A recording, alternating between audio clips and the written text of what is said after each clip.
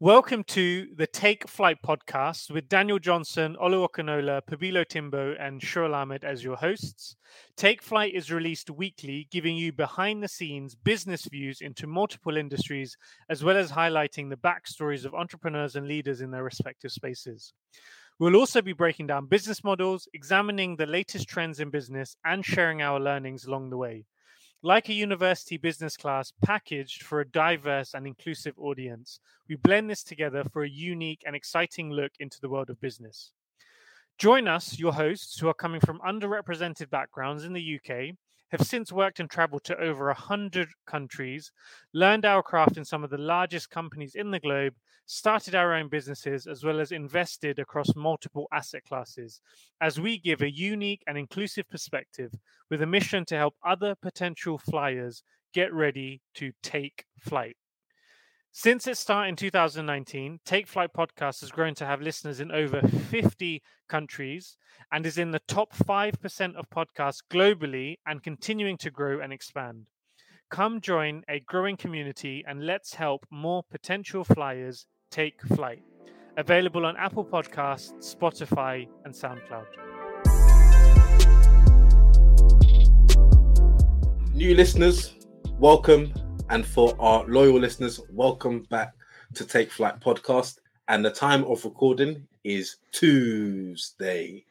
What I mean by that, it's the 22nd of the 2nd, 2022. But we'll let that pass and we'll continue into the episode. Just thought I'd give you that sort of random fun fact. And I'm sure and I hope you all made your Tuesday very eventful. So in this episode, we're going to be talking about Peloton. In 2020, when the pandemic kept gym goers at home, Peloton sales soared and its stock was going through the roof. It soared 400%, making it Nasdaq's second top performing stock of 2020 and was considered to be one of 2021's most influential companies. However, like many of its bike users, it had a tough ride as of late. So what's really been going on? In this episode, we'll be discussing where it all went wrong for Peloton. Was the pandemic a blessing or a curse, or was it both? What's next for them, and how can they turn this all around? So make sure you stay tuned to listen to this insightful episode on Peloton, the wild ride. Take off, take flight with you. For we never fly, but we're flying. So guys, first of all, before we get into the meat of this topic, I want to do a quick round robin of how everyone is doing. I'll start with you, P. Pab, how you doing? I'm good. I'm always good. I'm well. Work's good. Business is good. Family's well. Karim's growing. Yeah, nothing to complain about. All good. All good. Good to hear. That's good. Olu, you? Same. Looking fresh. Nice setup. Blessed HD. and highly favored. A few changes happening career-wise. Hopefully I can share some good news in the next few weeks. But yeah, really excited. New challenge in regards to work. Life is good. I'm healthy. Hopefully I get to see Shual and Daniel this week. So that'll be good for us to catch up. It feels like whenever we meet up, he's just never there.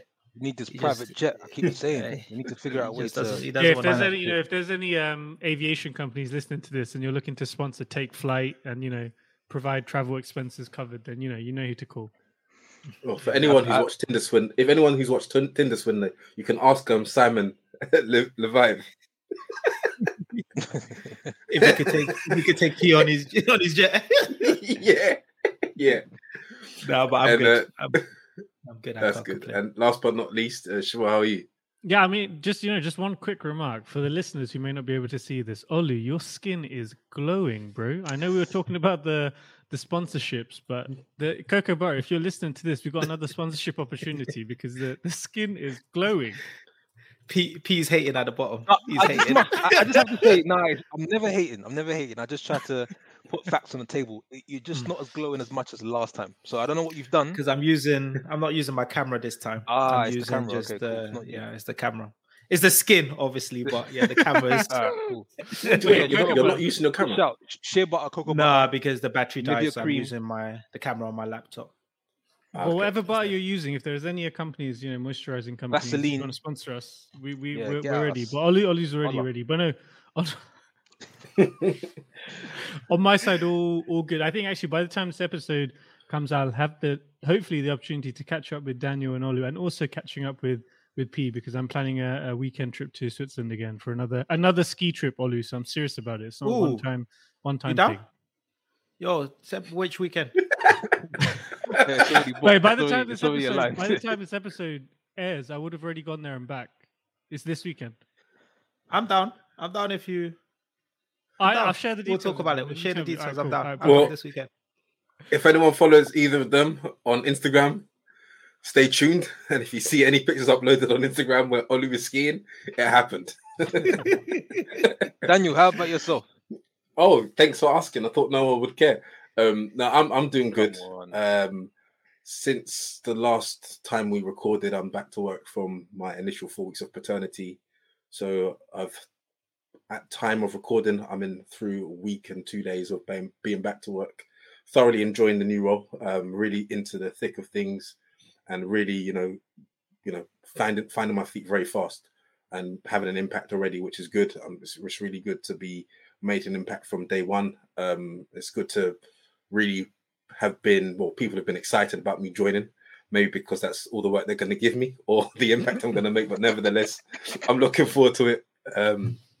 Yeah, so far so good. Really enjoying the company, and really looking forward to the opportunities that will be coming my way in the coming weeks and months for sure. And on the personal front, Sound like a pay increase is coming soon. I mean, that's why Daniel was asking, the questions he was asking in the group chat, right? There's some big play coming, I can tell. Mm. Facts. Oh. Go on, sure.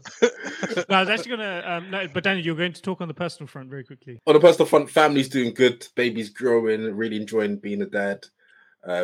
Hats off to my wife Melissa. She's been doing an incredible job, especially with me being back to work. So I can't complain. I'm really fortunate and blessed. I actually thought you were going to say hats off to other dads as well. I thought you were gonna go that direction. But actually, no, actually, But Pete, what Pete, you that actually comment- said made that- sense. I was that comment- actually about to come in and smile and say, "Oh, thanks, Daniel." It didn't come. It didn't come. Go ahead, No, Sean. Go actually, ahead. no, just Pete. That is the perfect window for what I was going to ask, because I was going to ask Daniel. Daniel, how does it feel like being a man of integrity and going back to work after 4 weeks? When I read that story, I said, "Yeah, is that what he's on?"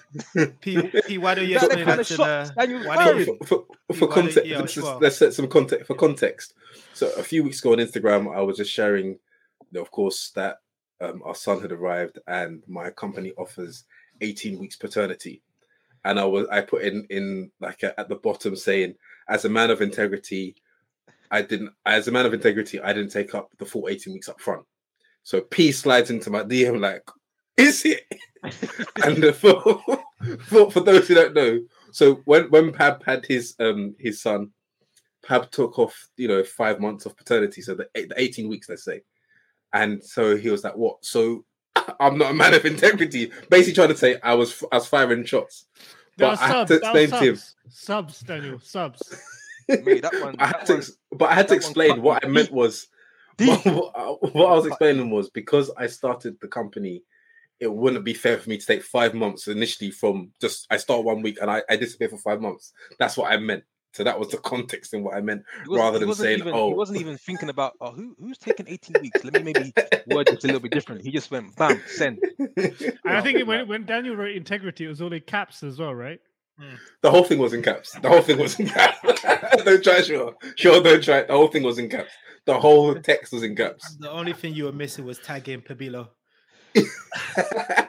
But funny you say that. I think there was I can't remember exactly who, but there was a I don't know if you call it prolific, but there was a CEO that came out and said any father that takes off Yeah.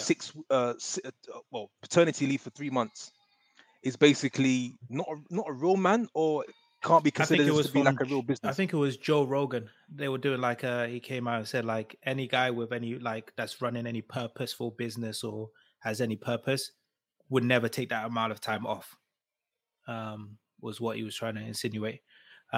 But yeah, Chamath, I think some other people also came That's in it. and Correct. also did It all depends. It all mention it as depends. well. Okay. Just to do a very quick clarification and fact check. It actually wasn't Joe Rogan. It was an American guy, but it was a guy who's in the I think the VC space, but it wasn't Joe Yeah. Rogan. I think he mentioned Joe on his Rogan, podcast I think he as might well. have spoken about it, but it was the Yeah, I VC think guy he- that actually I brought think it up. VC guy first mentioned it, Yeah. and then Joe Rogan agreed, or he said he can understand that as well. Chamath also, I think, came out and said on his podcast as well, and some other people.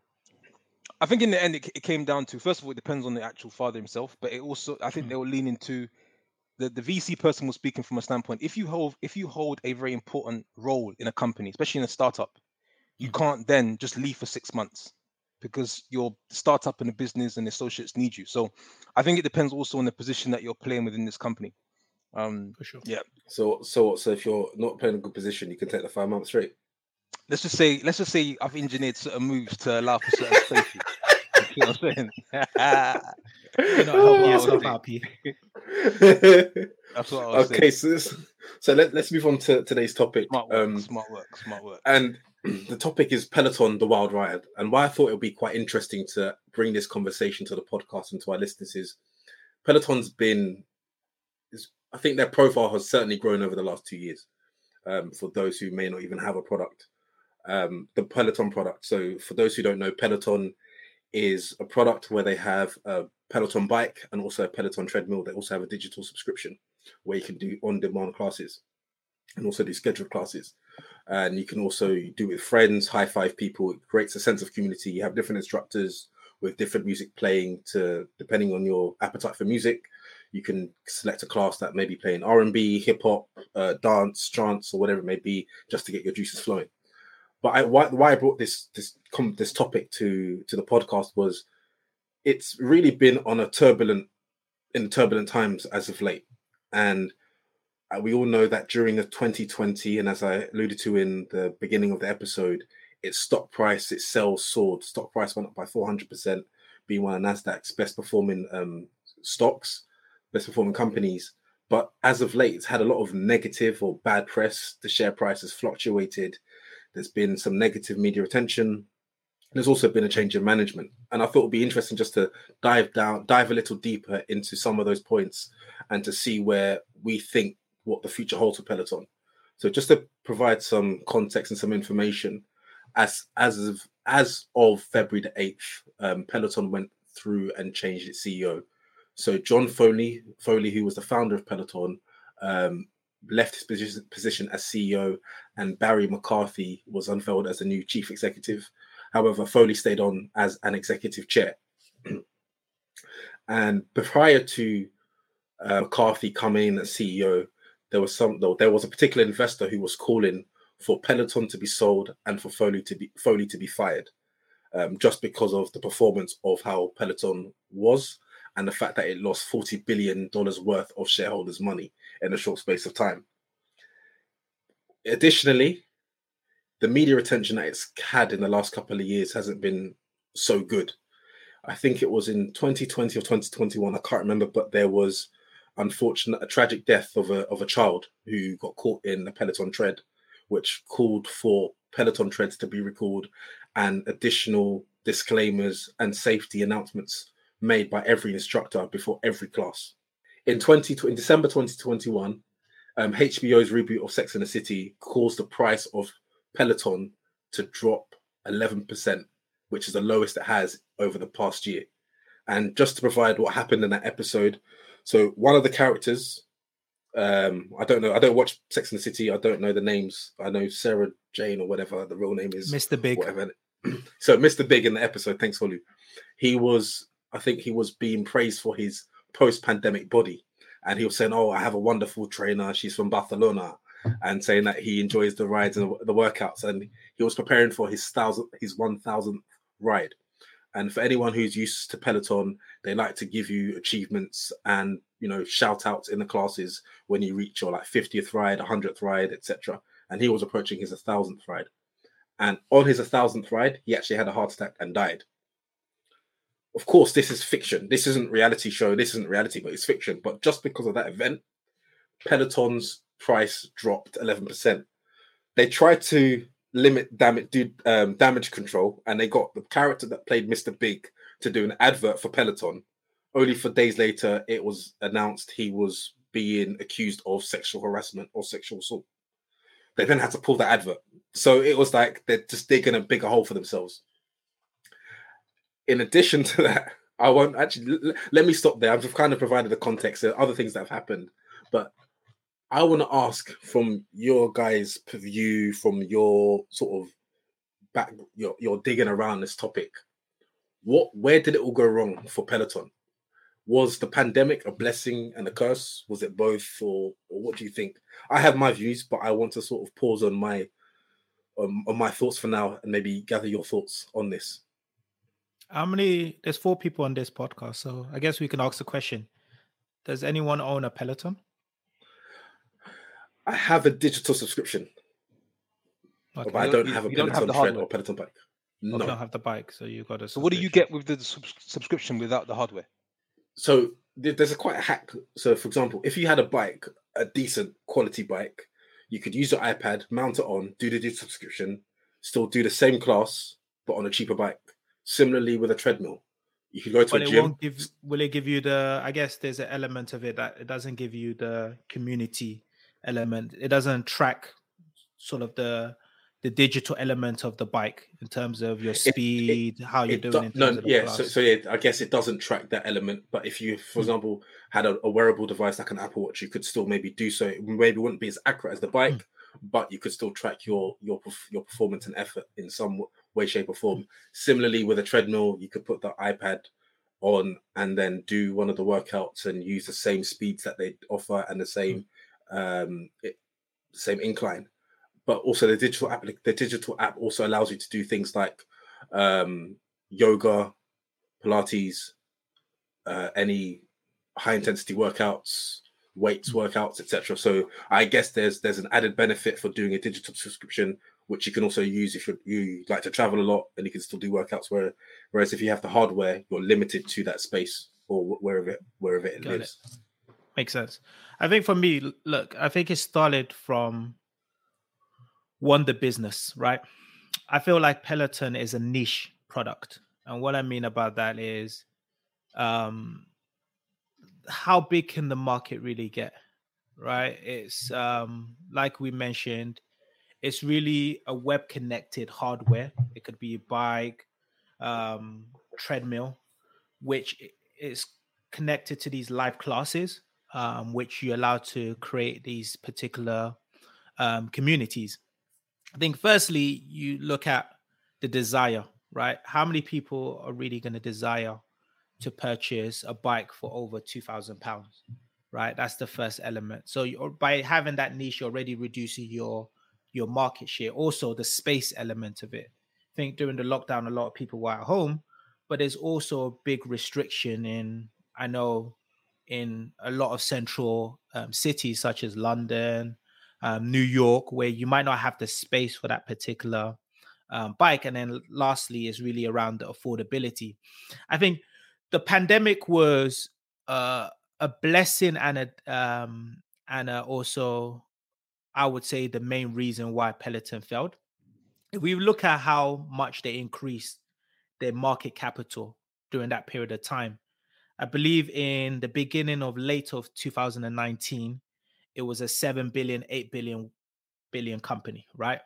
And by the end of the sort of late 2020, it was a 50 billion company, right? So you're going to ask the question, what changed in that period of time? It was the pandemic, right? Gyms were closed, people were at home.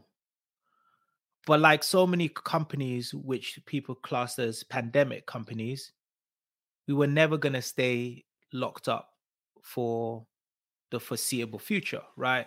Everyone knew gyms were closed for a period of time. As soon as gyms start to open, people will start working out back in the gym. I think that was the common sense assumption that you would have made. I think what the business did is, because they had such a high demand, they started to spend quite recklessly. And what I mean about that is they started to see a lot of orders, a lot of revenue come out. And to be able to meet that demand, they started to say, okay, we need more factories, more delivery, more money on logistics, and became so base cost or expense heavy that when that demand dropped, it just did not become a viable company, right? And I think that's one of the curses of growing too quick, right? It increased by such a large percentage. I think it increased by 172% sort of sales in such a short period of time that you've got to ask yourself, is this scalable and is this realistic, right? I think Peloton was a great trade, right? For people that did invest in that business. But from history's sake, anything that goes up that quickly typically bursts at some period of time. You could look at it through cryptocurrency. You could look at it through other investments. Whenever there's a rapid spike over a period of time, it typically declines afterwards. So just to go back to your initial question, I think the biggest sort of failing away it started was they weren't able to scale up their business in a sustainable way when they saw the increase during the pandemic. I would say that was their biggest failing. And I don't believe they had the right executive team. If we're going there, right? I think the leadership wasn't the best. He hired a lot of family, friends, partners in a lot of senior roles. His wife, right, was in charge of one of the vice presidents. And yeah, that's really where the failing lies. It would be good to hear what the other guys think. Joel, over to you. So it's interesting. Going into it, I had this perception of Peloton because of what we hear in the media. And that perception was almost quite, I mean, it was a negative perception. I thought it's probably a poorly run business. The product just sounds like it's a bit clunky. But then digging into it, it made me change my perspective. And I'll explain in a little bit why. But actually, Daniel, I had a question for you first, to throw it back a little bit at you, because you're the only person in our group that has some type of Peloton product. In this case, you have the subscription. As a consumer to that product, how has that experience been? I'll be honest with you. I had the product because it was free for 6 months. And it was during the pandemic. It was actually my healthcare provider, Vitality, were offering a free 6-month digital subscription if you signed up before December 2020, which I did. And I actually extended it for a bit, but I've paused it momentarily. But I actually found it a good experience, but also found it was a good motivator, especially when I'm someone who likes to work out with music, but it just gave me different variety. What I wasn't having to think of the tracks. It also added a bit more motivation. I wasn't doing scheduled classes. So what a scheduled class is where it's a live class where your trainer's there at the same time. You have other people virtually or in the actual Peloton room, which is another thing actually would add is pre-pandemic, the Peloton classes were in person. So you'd go in, you could use a Peloton tread like you would in a gym, say a spin cycle class, and you'll do it, log into your account and you will cycle for whoever signed up. And of course you'll have people who are doing it remotely. But I actually thought it was quite nice just to have, I found an instructor, which I liked. I liked Jess Sims. She was good. She had decent music, good motivating, made it good intensity. And also a guy called Adrian, good music again, was, made it quite enjoyable.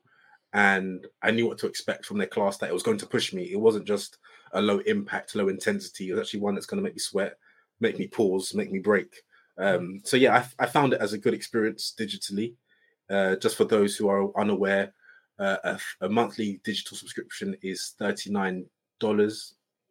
No, sorry, it was around £12, I think. But in terms of the pandemic, in the US, a monthly subscription was $39, and that more than doubled to 1.7 million and signups for its cheaper digital fitness during the pandemic itself. So it jumped tenfold in a very short space of time. So I love to hear that, Daniel, because actually through this research, I probably am more inclined to try the Peloton machine. And I think going back to the question, what was interesting for me is your experience. You got it for free. You've mentioned that you've paused it, but you haven't cancelled it. So clearly there's some value in that subscription that you've enjoyed. And I think I know Olu mentioned that it's quite a niche market, but when I was digging into it, and I think the market that they're looking for, so if we start with the market overall, they are trying to target the global wellness spending market, which at the moment, the total addressable market is $4.2 trillion. And specifically fitness, which is the part that Peloton is in, is $600 billion. And this is globally. So let's assume that's the overall market. Now, at the moment today, in the US alone, there are 74 million people who go to the gyms just in the United States. So if you assume that you were to get a portion of that instead of going to the gym, they would be up for signing up for this membership where they can train anywhere that they want, or they have this device as well at home that they can train together with. There is an opportunity there just in the US alone, 74 million people, and then globally $600 billion in terms of the market size. Now, at the moment, Peloton has only focused on US, Canada, UK, Germany, and Australia. They're kind of the main existing markets. And just based on those 5 markets alone, they've been able to get just over 2 million subscribers. And that piece is an interesting piece because the subscribers makes up about 25% of their business today. And then the 75% is driven by the actual bike sales and machine sales. And specifically just on the subscriber base of that 2 million, what's great about that is that it's a recurring revenue stream, similar to Netflix, similar to Disney Plus. And the margin on that is very high because an additional subscriber on software, the margin is a lot better versus a hardware device. I think at the moment their churn, so specifically for subscribers, for subscriptions, especially in the tech space, they look at the churn in terms of how many people drop off. And I think using Daniel as an example as well, the Peloton subscription churn rate is very low compared to other similar services that are being offered. So I think combined, that subscription business puts a strong position for them, 2 million out of potentially 70 million. And that's just in the US. And I think the hardware piece, what was interesting about the hardware, and I listened to this, there's a great podcast called How I Built This. It's a guy called Guy Raz that does it, and he interviews founders. And there was an interview with John Foley, who's the CEO, and he talked about the pricing of the bike. And at the beginning, when they priced it at around $1,500. And at that point, they actually couldn't sell that many. But then when they increased it to 2,500, they started to get more sales. And then in terms of the selling as well, they weren't getting so much success selling it online, but having specific stores where people could jump on the bike, ride on it in affluent areas where there was retail space also generated some sales as well. So I think all of those components actually made me think this is a great business, but the piece where they messed up is really on the execution and the operational piece, which maybe we can talk about in more detail later on. But I think Sure, going back just to some questions on what you just mentioned. So I think you started about sort of their market, the market that they were going after. I think one of the big things, Peloton was priced as a growth business, right? A rapid growth business. And initially they said that they wanted around 45 million subscribers was what they were looking in the US, right? And even starting with that number, where the majority of those people are going to be purchasing a hardware, because Peloton software is, especially on the device, is closed. Is a closed software. Is only on the devices that you can. On the devices, it doesn't have an iPad. It's got like a Peloton software and device on them. So for me, that initial price or saying that they're going to go through for 45 million of the market share, I don't just believe that's realistic, because you're facing, like I mentioned before, how many people want to purchase like an exercise bike or a treadmill at home? How many people have the space? And then also, how many people can even afford to buy this in their home? By having those different barriers, you can't just look at that total market of how many people in the wellness space, because so many of them are cut off based on the fact that they can't afford that sort of bike. And then I think going back to sort of what you're talking about subscription, I do believe that their best element and where they should focus most of their time is on the subscription and on the software. The problem, and I'm not sure Daniel's the only one that's obviously used it, is due to the fact that their software and their device is very closed, is a closed service. You weren't able to connect it to other bikes. You weren't able to connect it to other equipments, which then the big Peloton element of it is that community element, right? I've gone to the gym before, and I've gone to one of those exercise classes where you have your name on the board and it's like that competition, that competitive element of that. And for me, I personally, and this is obviously my opinion, is it a £7 billion dollar company? Maybe so. But I don't think it should have ever got to the point of the 50 million. And maybe that's what we're just seeing right now is a revaluation and people realizing that, okay, the pandemic, same that we've seen with Zoom and some other companies, the pandemic drove up a lot of demand. And really, this is only a 10 billion company, which is not a bad thing, right? It's just, is it a 50 million, 100 million, 100 billion company? I don't particularly think so, based on the niche element of the product. Pete, you were going to say something. Yeah, I just wanted to add actually, because I think everybody's mentioning some great points and some really good insights. I believe I wanted to just start off by saying I think the product is fantastic. The business is questionable. It's very expensive to run, and we're seeing that now as things are starting to unfold. One of the things that I noticed when listening to some of the users that actually have Peloton bikes is how they've done a really good job in creating a movement and personalizing these sessions. If I kind of liken that to what we're doing in the pharma side, in the pharmaceutical industry, we're moving to a model whereby we're trying to personalize our content with doctors. So I saw power in what they're trying to do from that standpoint. And I think, Daniel, you even mentioned this, right? There are some instructors that you know by name, and that is pulling you towards keeping the subscription model and things of that nature. So I think this whole topic is like the rise and fall of the Peloton bike. And some of these pieces here are, to Shua's point, make it a good product. The business side of things is different. One challenge maybe that I would just perhaps add, and we can circle back. I think one of the biggest things, you've all kind of touched upon it, but it's just underestimating how the demand was going to work during this period. So there was kind of this assumption that when I believe... Oh, PP, you're getting ahead of yourself here. You're getting ahead of yourself. We're going to get into that. Okay. No, it might be a good segue. So, no, go ahead. Do you want to dive into it now, or do you want to...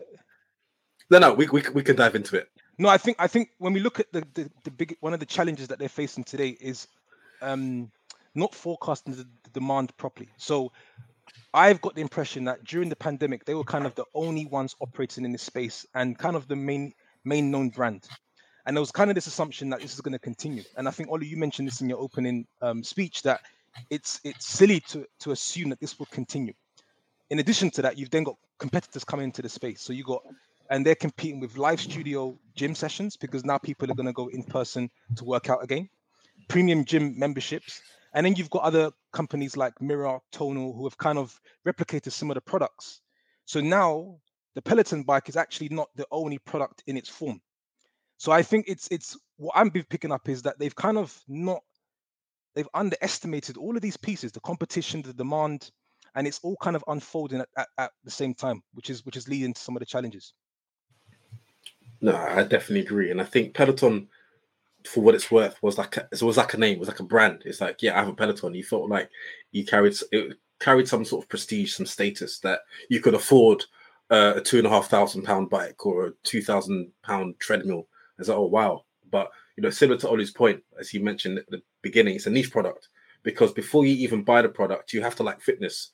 And when you like fitness, you need to have enough space. If you have enough space, you then need to be able to afford it. Mm-hmm. And then once you can afford it, you have to want to buy it. So really, which type of the market are you going after? You go into the ones that can say, yeah, I can afford a Peloton. I can afford this bike. I have enough space in my house. And I'll be real with you. I saw one guy set up on Instagram after I was following one of the instructors, and he had it nice. He had one big like cinema screen. So he had 2 treadmills and 2 bikes. Because the thing is, if you've got a spouse, partner, or whatever you're trying to work out with, if you've got one bike, only one of you can work out at a time. You can't compete with one another. So you then have to buy 2 products. So if I want to now work out with Melissa at the same time, rather than say, oh, it's going to be a 2-hour, we have to wait for 2 hours, so I get an hour, you get an hour. We have to buy 2 products, so we do 2 hours in 1 hour. But he had a good setup. I'll give you that. It was nice.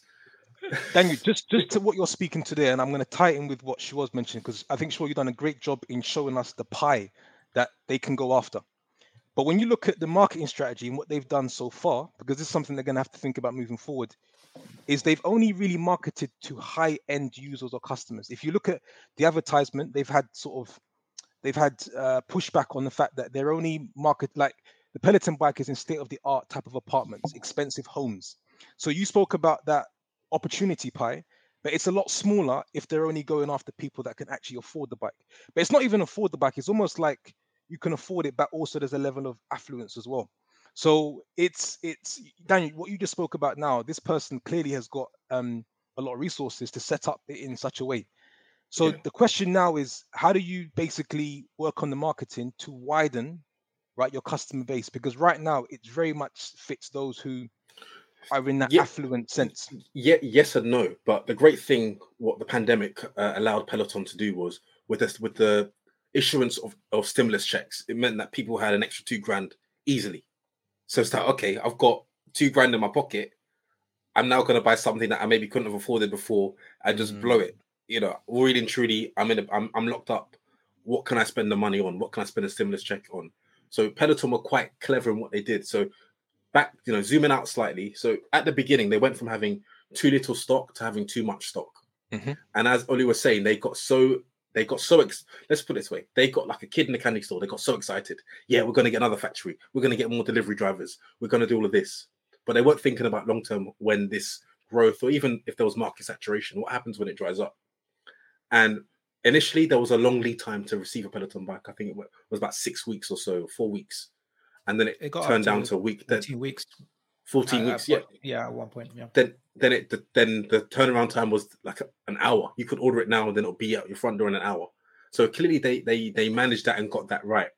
But what happened is, as even when people were returning them or there was a problem with the bike, they wouldn't fix it. They'd just give them a new one. That's how much they were getting in their warehouses. And when they started to realize that, okay, their problem was keeping up with demand, soon it was struggling to keep up with the pace of investors' expectations. So to feed the beast, they said the company needed to continue showing growth. And because the growth of the company began to drink its own Kool-Aid, it believed it would last forever. But the thing is, that growth slowed down. Stock was still high. They were quite clever in the fact of they then implemented a strategy where we're going to cut the cost of the bike by 20%, which would now attract those who maybe had thought about it, but it was the barrier to entry was the price. Thought, okay, I can now buy it. And it worked quite well because sales spiked, it increased when they cut the cost of the bike by 20%. And it was tremendously successful. But I think where some of those profits may have been eaten was in the advertisements. But nevertheless, it worked. And it showed investors that sales growth was going well, but then it slowed down. And that's when the stock price began to tank. And that's when there was some sort of internal documentation which said we're going to need to halt production of the bikes for about 6 weeks or so. And when that leaked, that's when people then investors were calling for John Foley to be fired, for Peloton to be sold, because clearly there was something that was going on internally that they were just getting too excited, trigger happy. Let's order all of this. Let's ramp up production. But really and truly, like Oli said earlier, when we are allowed out again, when you think about it, your product isn't COVID proof. Your product is hardware. It's not software. And I would liken that to Zoom. So Zoom, of course, we all know during the pandemic, it shot up, the use went high. And of course, they, maybe got some more developers to handle traffic, but there wasn't a physical product where they couldn't necessarily forecast or have an issue with forecasting. So Zoom's problems weren't the same as Peloton. Yes, it increased, but their strategy could be slightly different. You can hire developers on a contract basis. You can do fixed term contracts and so on and so forth. But with a product, once you've manufactured it, you need to sell it. Otherwise, you're just sitting on dead stock. Yeah. So I think that's where, especially if you're investing in 400, 500 million on building factories as well, to manufacture more, which is going to have an impact on your capex, etc. And for sure. And then we're gonna go on. Just quickly on that one, Dan. Although they took the action to cut prices, because I think even one subscription went from $39 to $14. So that drives top line. But because they've got high fixed costs and the business model is super expensive, the profits are still compromised. So in the end, it's not like it's a positive picture all round. And investors obviously saw this from top to bottom. So it's not positive all round, but it was better. Especially when the growth drops down, because I think a lot of growth companies, right? People don't really worry about the cash, and they don't really worry about the net profit in the early days. What you want to see is what is the multiple on your orders and sales, right? The top line is what people start to look at. But the moment that stops or slows down, people then start to say, okay, how profitable are you, right? Because it's the same thing that's going on with like Netflix and some other companies as well. It's like, as soon as we start to see a certain slowdown in your top line revenue orders, we then start to look at how profitable you are, which is why now that they've got the new CEO, and I'm not sure, Daniel, are we switching to like what we expect next, or do you want to? Yeah, I think we can transition to, what's next for them and how can they potentially turn this around. We all know that they haven't sold the business, but, what do you think? And I think the first step is they just need to manage their cost. And we've seen some new announcements with the new CEO, right, coming out where it says the factory that we said we were going to build, that's scrapped, that's cancelled, right? We've seen it with restructure and headcount wise. So they need to start to become as lean as possible. And it's the tough decisions that you need to make. But I was thinking about this from a point of view of, if I was in the position of the previous CEO, right, what would I have done at that particular moment? Because I'm seeing crazy amount of demand, low lead time. I probably would have tried to optimize and gain as much market share as possible because there's such a high demand. The only thing I would have probably done differently was not to make them sort of fixed sort of cost. I would have outsourced contractors, make it as lean as possible that when the demand stops, you can stop paying that third party. I probably would outsource it versus trying to build my own factory. I think they moved to like a new office in New York or somewhere like that, some prime real estate. I would have tried to stay as lean as possible and just have different third-party levers that I can increase and decrease based on demand. But yeah, I think the first thing they need to do is focus on cutting their cost. I think second thing they need to do, which I think Shawal mentioned, which I really liked about their business plan, is to focus more on their software. And I think the attractive part of their software is the fact that it's a reoccurring revenue. So they need to figure out how do they get more people subscribed. I think with their Peloton device, right now is closed software. So you can't add other applications there. This could be their opportunity to try and create some sort of fitness ecosystem. So you can let third-party people create applications which can be put onto the Peloton, similar to like an iPhone, right? When they created the App Store, they created their own sort of App Store ecosystem. They could do this something similar for fitness. I think because of the fact that they've been able to build such a large community and brand, they can also look to partner with some of the sort of apparel retails like Adidas, potentially Nike. And that could be a partnership where they can have fitness, their brand on retail items, jumpers, tracksuit bottoms, trainers, etc. That could be a whole different market that they move to. Yeah, I think those would be sort of my initial sort of plays if I was thinking about next steps. Yeah, maybe I can come in and I can piggyback a bit on Ollie. I think. So I think also with this discussion, I think we're probably all in agreement that it's a great product, but the operational side of the business hasn't been great. And I think this business is still, in the grand scheme of things, quite a young business as well. It's only been around 8 to 10 years, and to be already in the billion plus categories, I think is a remarkable achievement alone. I think just building on that, and maybe things that they can be better. I know we were discussing a bit about the price and potentially reducing the price. I actually think the challenge that they did, or the challenge that they had, is they weren't clear on what their go-to market strategy was, because they started off at the high price point and then they weren't sure and they reduced. Whereas, for example, yes, the price is high and you may not be able to access all the market, but there was a period of time when iPhone for $1,000 would have seemed crazy, but now a lot of people have the iPhone because they stuck to it. It's a luxury product. they knew the service that they were offering and they were clear on the market that they were targeting. Now, for Peloton to start off at $2,000, reduce down to $1,000, that is just inconsistent. And for a business, that's difficult to plan. The subscription to start at 39 to reduce to 14, again, I think it speaks a lot about the inconsistency in their strategy. And probably if they stuck with one, they may have had more success, but who knows? But this is something I think the new CEO is clarifying with regards to the price. I think the demand piece with any hardware device is impossible to plan. And I think, Olu, you mentioned the new CEO has come in and actually they've decided that they've already created enough Pelotons to last them for the foreseeable future, how long that is. But essentially means we built too many and we don't need to make any more for quite a while. That in itself, I think, sends a signal that they can produce, but they produce too much, and probably they need to get rid of the stock. And that's something that I guess the CEO will focus on as well. And probably the last point I just wanted to mention regarding the cost discipline, and this was really interesting reading about this. So if you look at the SG&A expenses for Peloton, and you look at the employee growth, as they are a startup, you can imagine that employee growth continues to increase a lot. But the SG&A costs have nearly tripled in the last few years. And specifically, just to give a number with regards to the number of employees that they have, if you look at revenue per employee for Peloton, it's at $470,000, right? Now, if you compare that to other subscription businesses, for example, Netflix, for every employee that they have, is generating $2.9 million. Spotify, for every employee that they have, has $2.4 million revenue. And Peloton, just to recap again, per employee has $470,000 worth of revenue. So that probably shows that they've hired too quickly. The top line hasn't increased, I think, speaking a bit to Olu's point.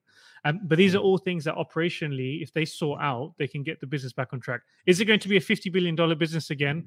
Probably, I'm not sure. That's quite a stretch, but it can probably increase from where it is today. Just the last comment that I would make, just regarding the CEO as well, who's come in. This is a guy who's got a proven track record as a CFO in Spotify and the CFO of Netflix. And he's a guy who, in his career, from what I've read, has always been the adult in the room almost around all these tech entrepreneurs who want to grow the business massively. So you have a guy like that who's come in, who can clean up shop, get everything lean to then grow again. I think it's actually an exciting time. Am I going to invest in this company? Nah. You're not going to buy the dip? You're not going to buy the dip? Sure. Your last point that you mentioned, I thought that was really interesting. The fact that he was previously a CFO, so he's a numbers person and someone that's most likely more disciplined than the potential visionary who's like, spend, build. I have this vision. It's probably what they needed. But on that, just a quick one. I don't know if you could get the top line growing through optimizing spend. You need to eventually invest to grow the top line, right?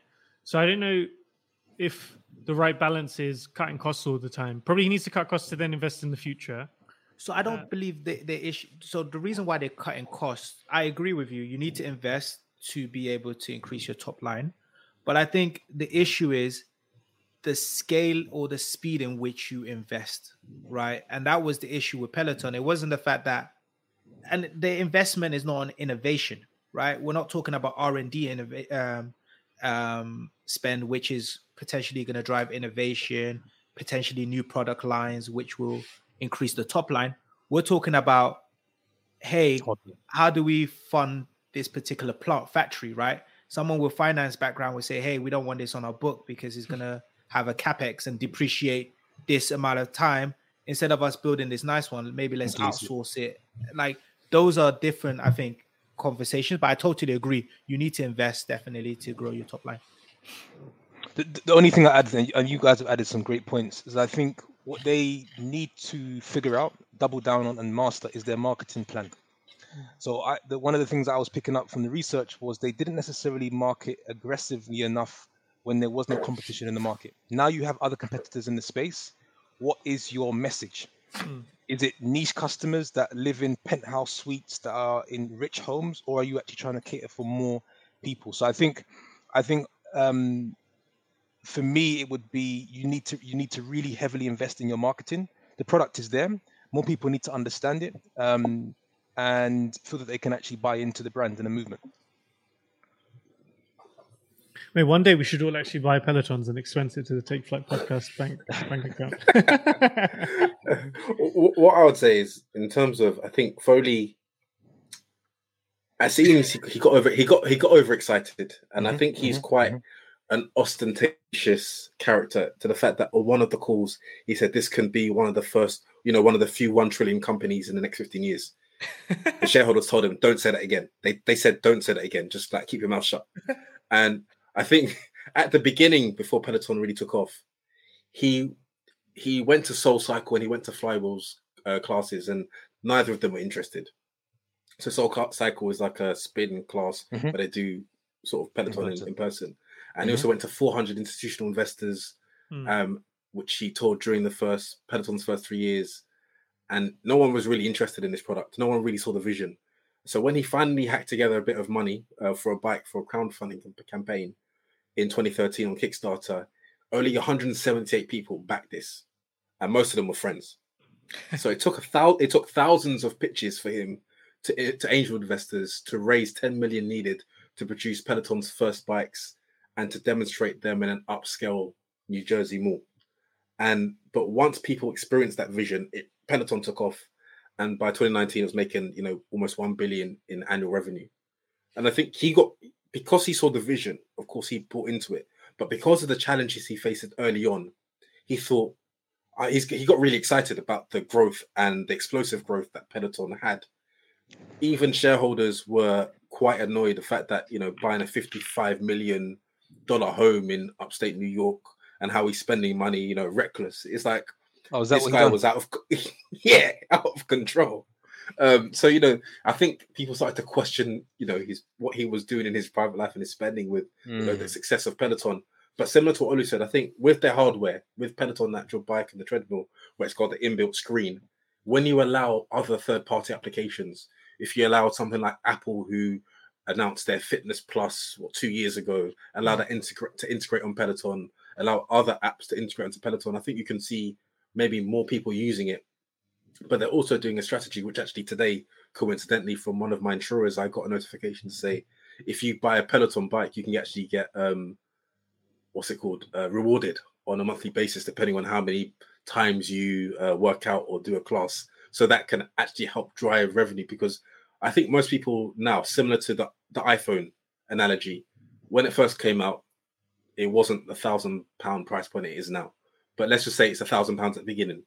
People don't necessarily want to fork out £1,000 to buy a phone. People wouldn't mind going through a contract route to say, okay, I'm going to go with Vodafone. I'm going to pay monthly for it. So rather than me saying, okay, I've got £2,500 to spend on a bike, how about if I go with my insurer where I can pay monthly for the bike, I can get rewarded depending on how many times I use it.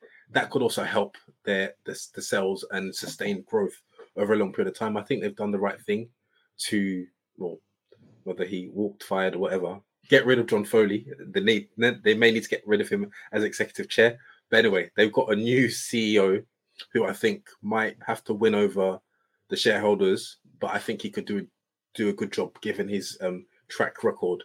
But it'll be very interesting to see what sort of model they approach. I think if they consider their product to be premium, they need to stay away from doing sales. When have you ever seen Apple do a sale? You haven't. The price stays the same from January to December. You might get gifts. unless you get a discount from certain people. Shout out to those people. Yeah. Unless you get a discount from like friends of friends or someone who works there, nothing. But the fact is, Apple believe in their product. The price point stays the same. It only goes up. It never comes down. So Peloton need to be consistent with their price point. Find a price that works well, believe your product, and stick to it. Just one last reflection as I was listening to you speak, Daniel. You know what's interesting? His downfall could have literally been not knowing how to hire properly and put the right people around him. Because from what he's done up till now to where he's got the business, he's done incredibly well. Since 2012, himself... because they're actually worse off now than they were pre-pandemic. No, but in terms of from idea, because of their expenses, product and selling, and I think his ability to keep going, his ability to pitch so many times and not receive any funding, and eventually get the funding and get it to this stage. So he himself has that tenacity to see it over the line. But then I think it sounds like he wasn't a good picker right, with the team he has around him. Because if he had some other guys around him that necessarily weren't so much family and friends, they could have perhaps said, pay attention to demand, right? Think about inflation. We've got, supply chain issues coming up and all of the challenges that we've mentioned. So it's yeah, it's a No, case of you grounding you make a good point. You make a good point because he did build a good product. It did have rapid growth thanks to the pandemic or not. There was still growth, and I think also from an investor point of view, if I was an investor and I see 400% growth and I start to see it's decline or fall, you're kind of being selfish because you've been successful because of the pandemic, and because it's falling, you're thinking, well, I want to see sustained growth. I want to see 400x. I want to see that year on year. So I think from an investor point of view, you have to also really think objectively, okay, it's your money, but really and truly, was this growth sustainable? Just another point. Ray Dalio has this incredible question to We reflect don't on. do plugs on this podcast unless they're paid. No, it's not. Yeah, shout out Ray Dalio. He's paying us. The CEO John, one of the questions he could have asked himself is, how do I know I'm right? Right, and that literally one of the things I'm actually taking from this as well is understanding how to have the right people around you to make those decisions collectively. I almost start to wonder, was he a good listener, right, or was he just pretty much tunnel vision in what he wanted to achieve? Those small tweaks from a people standpoint could have changed a lot. He could have still perhaps been in a position today. So if you're bullish on your product, which you should be, and you believe in it so much, I think the question is, how do you know you're right? And that starts to you can look at things in a different way. Maybe then to build, because it's building really on Pabilo's reflections about putting the right people in place. I think when I was looking at this, one thing that came to my mind is he started this business in 2012, 2013. At one stage, this business was worth almost $50 billion. Now it's around the $7 to $10 billion range. From where he started it in 2012 to now, even if you take out that $50 billion plus, it's a remarkable achievement in itself. But even still, getting to that stage, reflecting on his early stage where he was talking about, for about 3 to 4 years, every day he would have 3 to 4 conversations about raising money. Imagine doing that for 3 to 4 years.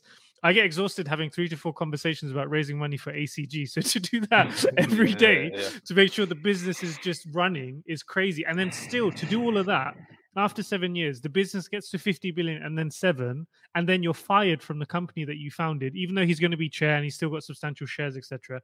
It's still an amazing lesson. And I think for me, the take home is at whichever stage you think you've got the business to, unless you're intentionally taking a step back, you always need to continue taking yourself on this development journey and ensuring your performance keeps up with how the growth of the company is. And that could mean hiring the right people or the wrong people, but you take a wrong turn at any point, nothing is guaranteed.